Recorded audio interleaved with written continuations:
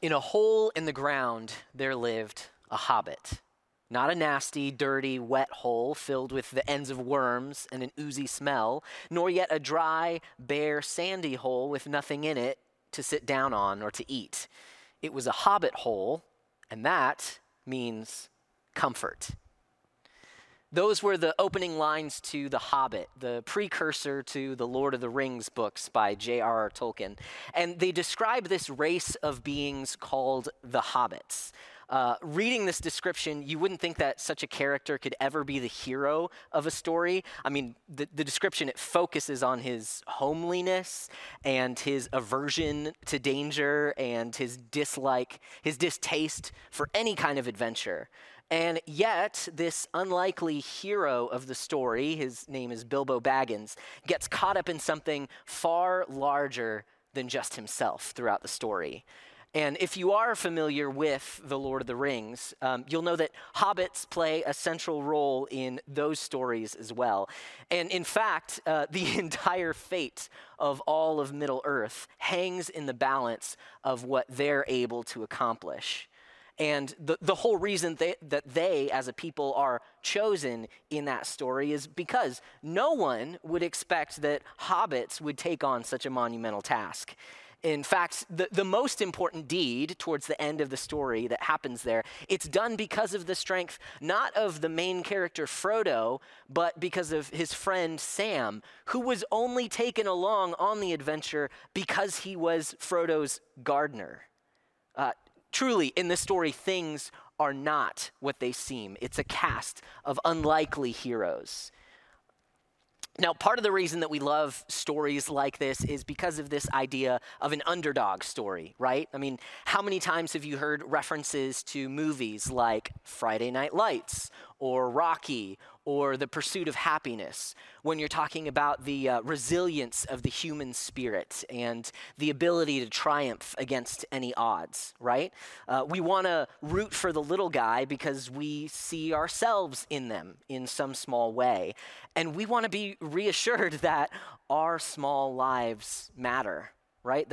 That it is possible to overcome the odds, that it's worth pressing on past our own pain and past our own suffering, or maybe just that our ordinary, simple lives matter for something more than just having clean dishes for the next day, right? Well, if you couldn't tell by the opening reading, I am a bit of a nerd. So as I'm thinking about some of these unlikely hero characters, one of the heroes that comes to mind for me is Captain America. I was actually talking to a friend of mine just a couple weeks ago whose favorite superhero is Cap, and he told me that the reason that he loves Captain America so much is because the real hero behind him is Steve Rogers. That in all of the best Captain America stories, it's really Steve who's the hero in those stories. Even before Steve gets his superpowers, he has this depth of character to him. He's fighting for truth and justice. If you've watched the first Captain America movie, you'll see that even when he's just a scrawny kid, he still wants to stand up for what's right, even when he doesn't have the strength to back it up. And so then when he does get his superpowers, when he does get his strength, he just becomes this beacon of goodness, right? He's able to back up his ideals. And it's all because of that character that he cultivated before he had the strength to be able to live it out.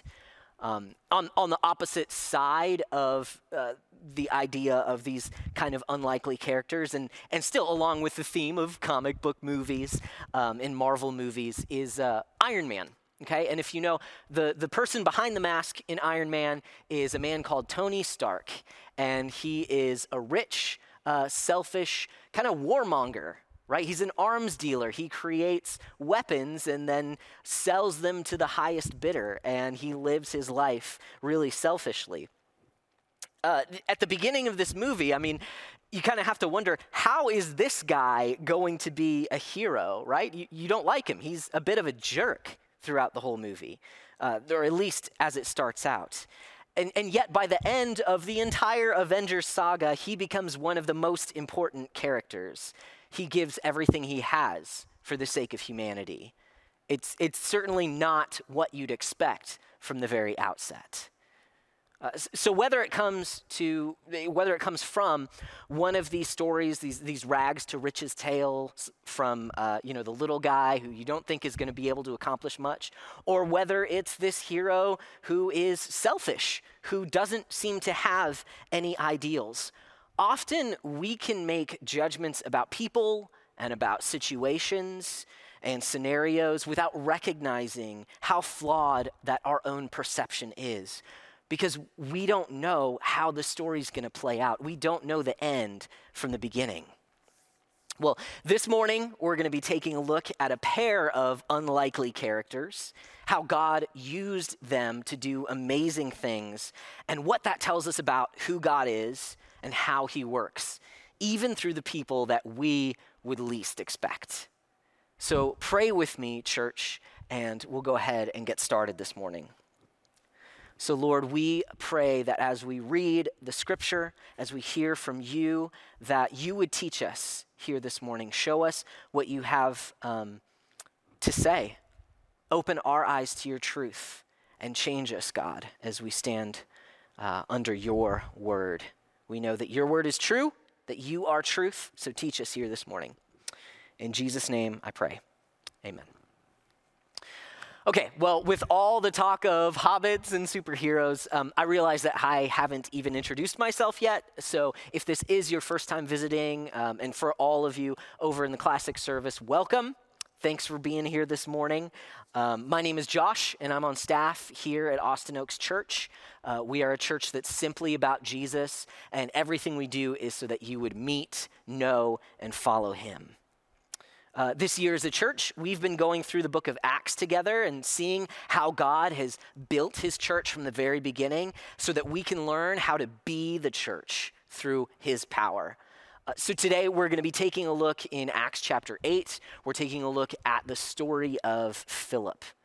He was first introduced back in chapter 6 along with Stephen. And Stephen, Pastor BJ preached on Stephen last Sunday if you were here with us.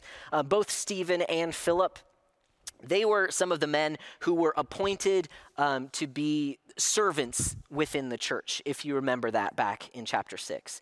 So they were serving tables so that the apostles were able to go out and preach the word to the people. So if you put yourself in the shoes of these characters here, so the church was growing, Jesus had ascended, the church was growing, and it was becoming too large for just the apostles to oversee everything that was happening within the church. They needed to go out, they needed to witness to what they had seen through Jesus, and so they appointed these men within the church that would set up tables and feed people and tear things down, really simple, practical jobs. And both Philip and Stephen were doing these things. They were what some churches call deacons within the church, just getting kind of the practical things done. And if it would have stayed there, if that's all we ever heard about Philip, then we could easily say that he was indeed carrying out the Lord's will within the church, because he was blessing others through his service. And we could say the same thing about Stephen, right?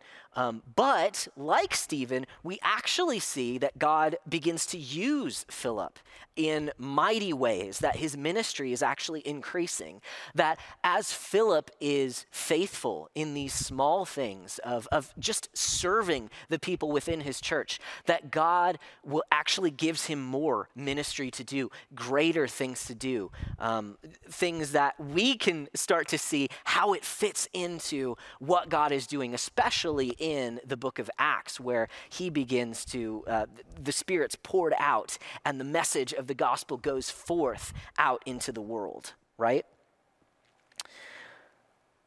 So the ones that we see, the ones that we think, when we read about someone who was appointed to serve tables, oftentimes we don't think of large things. We don't think that they are important people, really. I mean, when Philip is first introduced, he's not a main character, right? He's just kind of it seems like he's set on the sidelines. He's this side character as we're really focusing on what the apostles are doing and how they are ministering and preaching with boldness out in the world. But we can see here through how God uses Philip that God is actually using the ones who are doing the small jobs. See, because we don't know from our perspective what small things are, what large things are. God is actually using everyone in each of their different positions in order to bring about his will. Often we can see things that we're doing and we think we're just a small little piece in things that are happening, that what we're doing doesn't really matter. It doesn't serve that much of a purpose.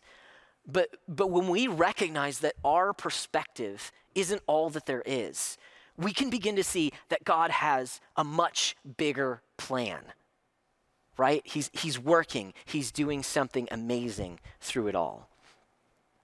So as the story goes, after the death of Stephen that Pastor BJ preached on last Sunday, this fledgling church, of course it's grown pretty large, but it's just the beginning of this church here, it's scattered because of a wave of persecution from those who stood against them, right? There were people that were that stoned Stephen, that killed him, and they were invigorated to continue to persecute this church. And so the church scattered. It no longer stayed in one place.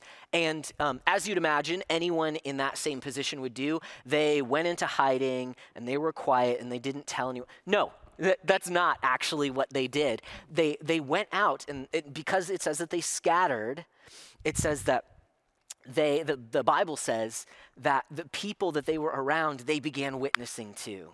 Okay, they were no longer together as a church. They found themselves in different cities, in different places around Jerusalem, no longer within Jerusalem, but outside of Jerusalem.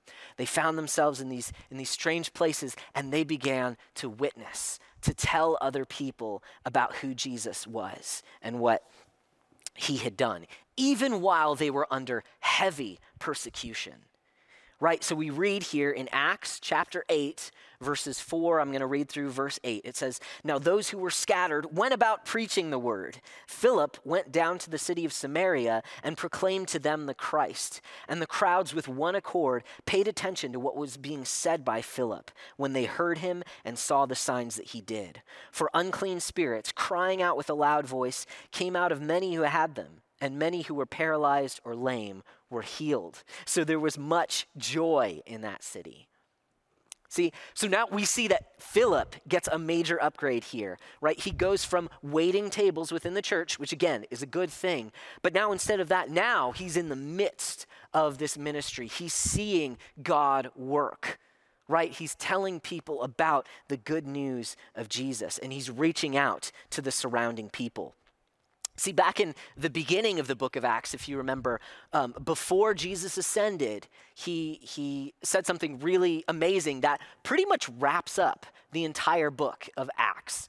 And it's in Acts chapter 1, it's verse 8. Jesus said that you will receive power when the Holy Spirit has come upon you, and you will be my witnesses in Jerusalem and in all Judea and Samaria and to the end of the earth. And here we see that Philip goes into Samaria, one of the places that Jesus said that his people would go. So Philip is on the forefront of ministry here, of what God is doing in getting the word out, in getting the gospel to the entire world. Now, if you're familiar with the Samaritans and the Jews, they didn't like each other, to say the least. There was racial tension between the Jews and the Samaritans. They considered each other half-bloods, that they didn't worship the way that they ought to have been worshiped. They wanted to kill each other. There was ethnic conflict between these two groups here. And yet, revival is breaking out because of the good news of Jesus that's preached here. It says that people are receptive to the message, that they're captivated by the gospel. And God is confirming what they're doing, both through the miracles that are happening here of healing, of sending out demons from the demon-possessed, right? Man, so you see Philip, again, going from waiting tables to doing these amazing things, right? Reconciling people to God through the message of the gospel, making people who were formerly his enemies, now they're friends, now they're family within the kingdom of God. So after this, you'd imagine that Philip would be moving to even bigger and better things, right? From waiting tables to going into Samaria. Maybe he's going to start a huge church in Samaria and send people out to the ends of the earth. Or maybe he would just go on to the next place and continue preaching, and revival would break out there as well, right? Well, let's read what God has for him to do next. Okay, let's jump to verse 26. It says, "Now an angel of the Lord said to Philip, 'Rise and go toward the south to the road that goes down from Jerusalem to Gaza. This is a desert place.'" So God takes Philip out of Samaria and he sends him to the desert. And notice that God didn't tell Philip where he was going to end up. He didn't tell Philip what he was going to do when he got there. No, he just said, take this desert road. Right? In fact, historians tell us that this particular road, it wasn't even typically used anymore. There were newer ones that people went on. So when the scripture says that it was a desert road, it also means that this road was typically deserted, that no one was there, that you wouldn't expect to meet anyone as you're walking along the desert road. Now put yourself in Philip's shoes, right? He just saw revival break out among a people who were considered to be his enemies, right? They were engaged by the good news. Miracles were done. People were brought from spiritual death to spiritual life. And now God calls you into the desert, somewhere far from the expectation of interaction with other people. It seems like there wasn't even ministry to do, right? Like, why go out into the desert? It seems really unlikely that there was something that God was calling Philip to. Because again, God didn't say that, okay, just go down this road, it's going to be a few days, and then you'll come to the thriving metropolis where you'll be able to preach the word. No, God just said to go out into the desert. I have to ask, do you feel that way this morning? Like maybe God has called you into the desert.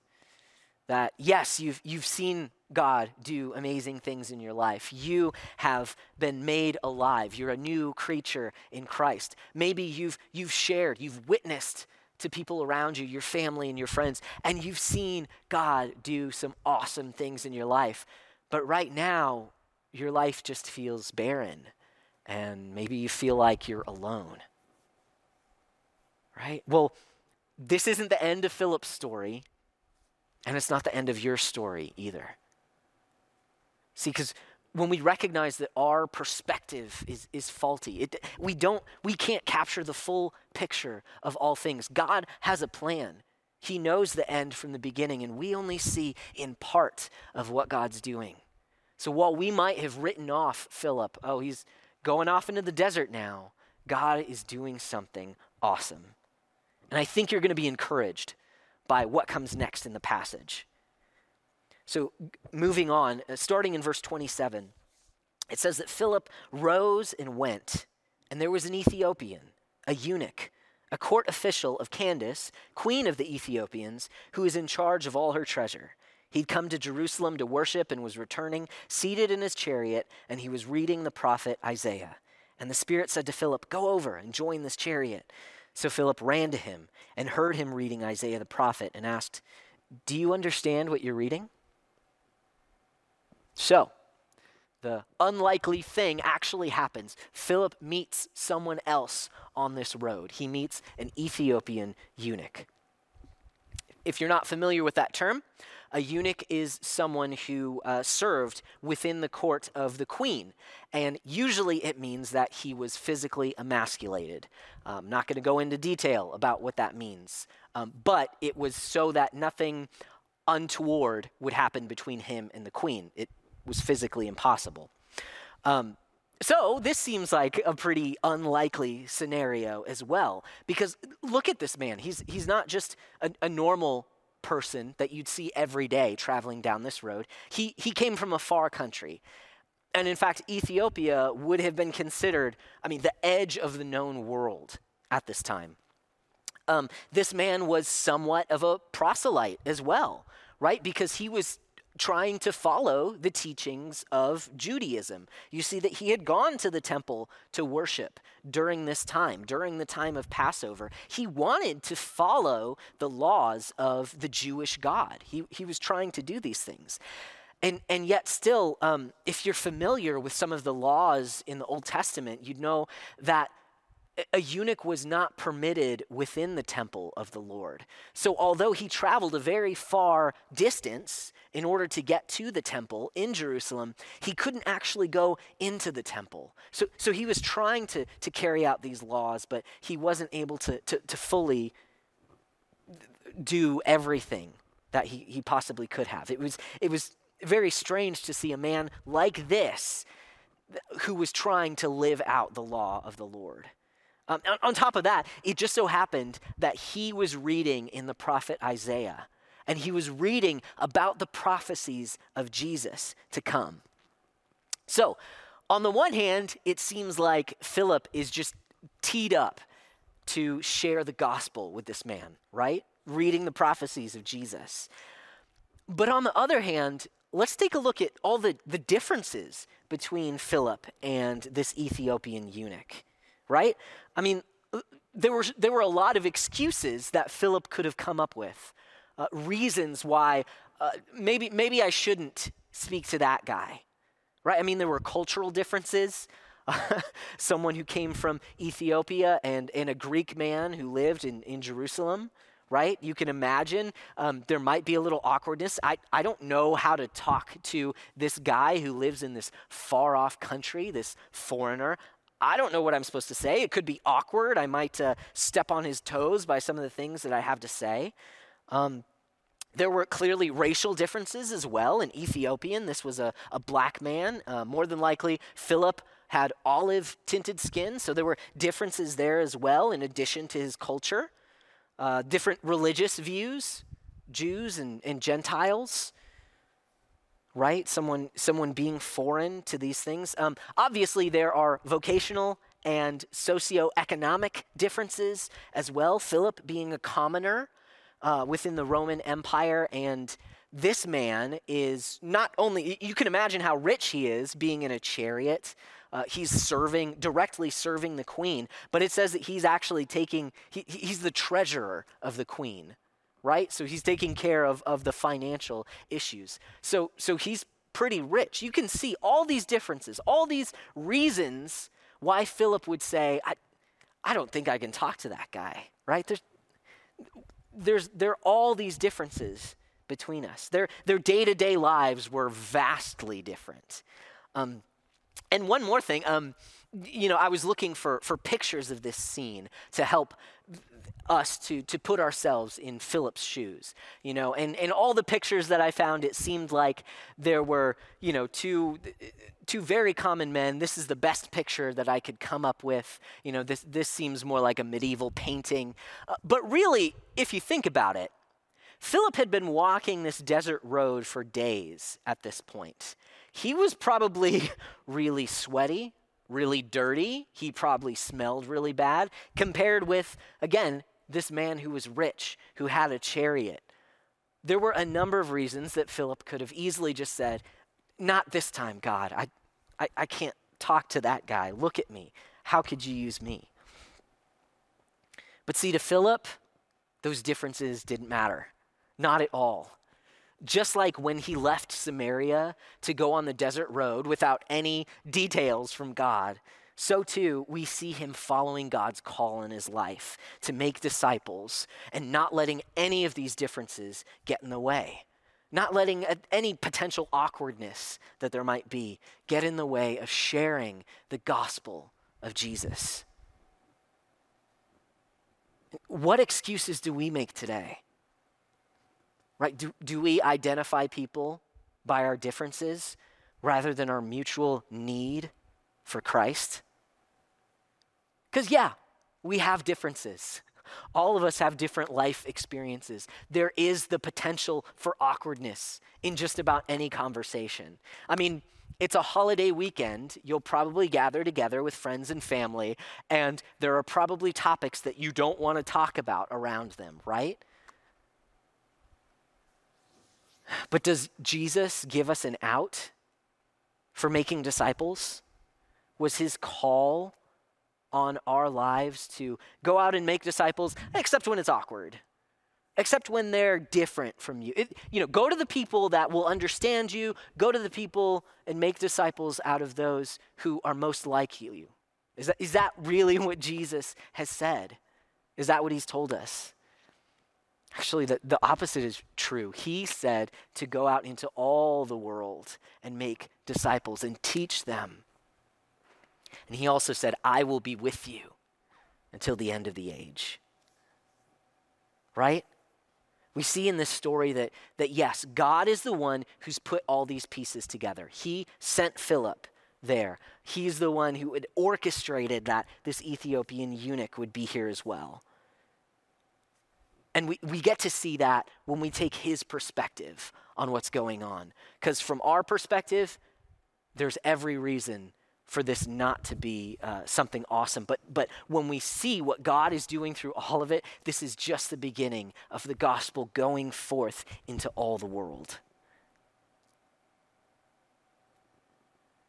And I think I just have to say that just like in this story where God is orchestrating the events, so too he has placed you and all of those around you exactly where he wants you. They're in your life for a reason.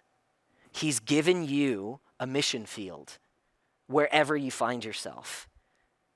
Because even on this desert road, God put Philip on mission.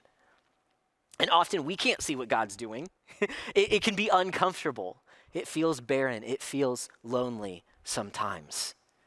But that's from our perspective. That's from our limited view of what's going on. If we can take God's perspective and see that he's working something out through our lives, then we can see ourselves as a part of his story. Let's continue on in verse 30. It says that, so Philip ran to him. He heard him reading Isaiah the prophet and asked, do you understand what you're reading? And he said, how can I unless someone guides me? And he invited Philip to come up and sit with him. Now, the passage of the scripture that he was reading was this: like a sheep, he was led to the slaughter. Like a lamb before its shearer is silent, so he opens not his mouth. In his humiliation, justice was denied him. Who can describe his generation? For his life is taken away from the earth. And the eunuch said to Philip, about whom, I ask you, does the prophet say this? About himself or about someone else? Then Philip opened his mouth, and beginning with this scripture, he told him the good news about Jesus. See, Isaiah's prophecy here was about Jesus. Would you have been able to teach this man if he were to ask you, if he were to come to you and bring to you these scriptures? Hey, I'm reading Isaiah 53. What does this mean? Who is Isaiah talking about? If maybe some of your friends or a family member, just someone you know, were to come to you with the Bible and were to ask you, what does this mean? I don't quite understand this. Would you be able to give them an answer? It's challenging, I know. It's not easy. There are some really hard things found in the scriptures, but we need to know the Bible.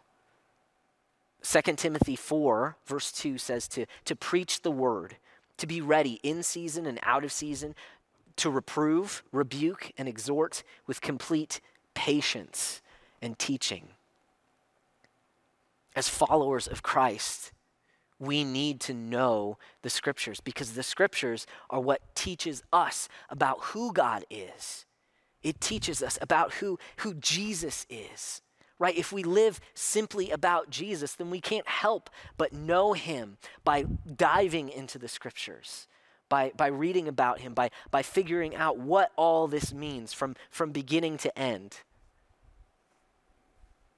If we want people in our lives to meet Jesus, then we need to know Jesus and we need to be following him. And that starts with small day in and day out practices of faith, just small steps. It starts with prayer, daily prayer, asking, just coming before the Lord and pouring yourself out, letting him know your thoughts, your feelings, seeing him and how holy he is and who you are in light of that in prayer. It seems small. And obviously also by reading the scriptures, by diving in every day, taking time to read some more. And again, I recognize some scriptures are pretty hard. But if you're following Jesus, the Spirit of God is within you. The Holy Spirit will teach you. So in your prayer times, I'd encourage you, ask the Lord to show you something from his word. Ask him for help to understand what the scriptures are saying. And if you do that, you'll continue to learn. And believe me, when you do that, you'll find that those scriptures that you're learning are not just for you, but they're also for you to share with others. And these little steps of faith, there's a pastor, his name is Eugene Peterson, and he puts it this way. I love the phrase that he uses for these small steps of faith. He says that the Christian life is, what does he say here? He says that it is a long obedience in the same direction. And I love that because it starts with small steps. It's not like, I'm not encouraging you to read through the entire Bible over the next week or the next month. No, but you can take steps to where you're reading more, to where you're praying more, to where you are surrendering yourself to God more. It's a long obedience in the same direction. Because see, this is what turned this very unlikely event into an opportunity to witness about Jesus and to be used by God. It was Philip's understanding of the Old Testament, of understanding what these prophecies were for, that they pointed to Jesus, that all of the scriptures were about Jesus, that Jesus fulfills these prophecies, right? And so because Philip understood that, God used him to share with this man and have impact as this man goes back to his homeland, right? Because all of Scripture relates to Jesus. It points to him as we live simply about Jesus. The Scripture, too, is simply about Jesus. Because, again, God is the one who's orchestrating these events. He's putting these people in these places. But we also need to know him. And we know him through his word, through the Bible, and through prayer and time spent with him. Okay, so let's finish up our reading here, continuing in verse 36. It says, "And as they were going along the road, they came to some water, and the eunuch said, 'See, here's water. What prevents me from being baptized?' And he commanded the chariot to stop, and they both went down into the water, Philip and the eunuch, and he baptized him. And when they came up out of the water, the Spirit of the Lord carried Philip away, and the eunuch saw him no more and went on his way rejoicing. But Philip found himself at Azotus, and as he passed through, he preached the gospel to all the towns until he came to Caesarea." So here we see that Philip's work here with this man is done. He made a disciple, and this disciple would go back and tell his people. Tradition holds that this man did just that. He actually went back to Ethiopia and made disciples there as well. While tradition says that, we don't know exactly for sure, but what we do know, especially from the scripture, is that he was converted. He came from spiritual death to spiritual life, right? We see that God changed his heart because he met Jesus through Philip telling him. He came to know Jesus, who Jesus was, because Philip was able to tell him about who Jesus was. And then it shows that he followed Jesus as well. He wanted to follow Jesus, and so he said, he saw water. He said, "Why can't I be baptized? I want to follow him right now." Right? He asked to be baptized as a picture of his resurrection from death to life. We see this man meet, know, and follow Jesus.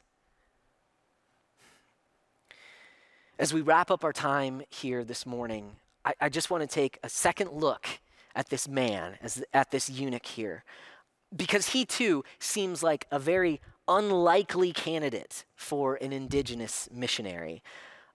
Because again, as a eunuch, he wasn't able to enter the temple, right? So you'd think, how could God use this man, right? He came a long way to worship in Jerusalem, but he wasn't able to go into the temple. And then we see, he's leaving after worshiping, and then he pulls out his copy of the scriptures. He reads from the scroll of Isaiah, and he's reading it. But clearly what he says to Philip is, I don't understand what this is talking about, right? So put yourself in this man's shoes. As again, a foreigner, he's not a Jew, but he wants to follow the law, right? Put yourself in his shoes. Just imagine, okay, God, I want to follow the law, the rituals that you've set out, so I'm going to go to the temple, but I can't go into the temple, and now I'm trying to read the scriptures, right? I'm trying to read the prophets, but I don't quite understand what it's saying. It could be a pretty frustrating situation here. But what we see here through Philip is that this man meets Jesus. And when he meets Jesus, everything changes, right? It's like Jesus was the missing piece of this whole thing, right? Because God's law and the prophecies were pointing to Jesus. Jesus is the one who fulfilled the law, who fulfilled those rituals. That the temple, he no longer had to worship at the temple. He worshiped through who Jesus was. Right? Jesus fulfilled the law. And when we meet Jesus, just like this man did, we are overjoyed. Right? It says that he left after being baptized. This man left full of joy. He could have had a great relationship with him and Philip. Maybe they would have gone to Ethiopia together, but that's not what God had planned. Philip left, but this man was still overjoyed because he met Jesus. He was a follower of Jesus, right? Jesus turns our confusion into joy. We trade in our rituals for his righteousness. Jesus is the one who makes sense out of all of this. And this is so cool. Look at this. Notice what the eunuch was reading, okay? God was actually speaking directly into this man's life. He was telling this man that you are not alone and that Jesus went through exactly the same kinds of trials that he was facing. Because as we read in verse 33, I'm going to read it again, and this comes from Isaiah 53. It's talking about Jesus here. It says, "In his humiliation, justice was denied him. Who can describe his generation? For his life is taken away from the earth." Generation here is talking about a legacy, right? A family, children to carry on his name. This prophecy is specifically saying, What about Jesus' legacy? What about the children that he would have had? He didn't have any because he was killed unjustly. The idea of children, of a legacy, of a nation to come after him was cut short because of his death. His life was taken away from the earth. And this man too, this eunuch, he knew that he wouldn't have a generation after him. He couldn't have children to carry on his name. Physically, it was impossible for him to have children. And yet, Jesus' story didn't end with his death. It culminated in his resurrection. And then further on, we look forward to, he ascended, we look forward to when he returns in power, right? And so too, this man, this eunuch, his story's not over with either. He was brought again, from spiritual death to spiritual life. He was resurrected in Jesus' resurrection as well. And he would go on to become the spiritual father to those with whom he would share the gospel back in his homeland.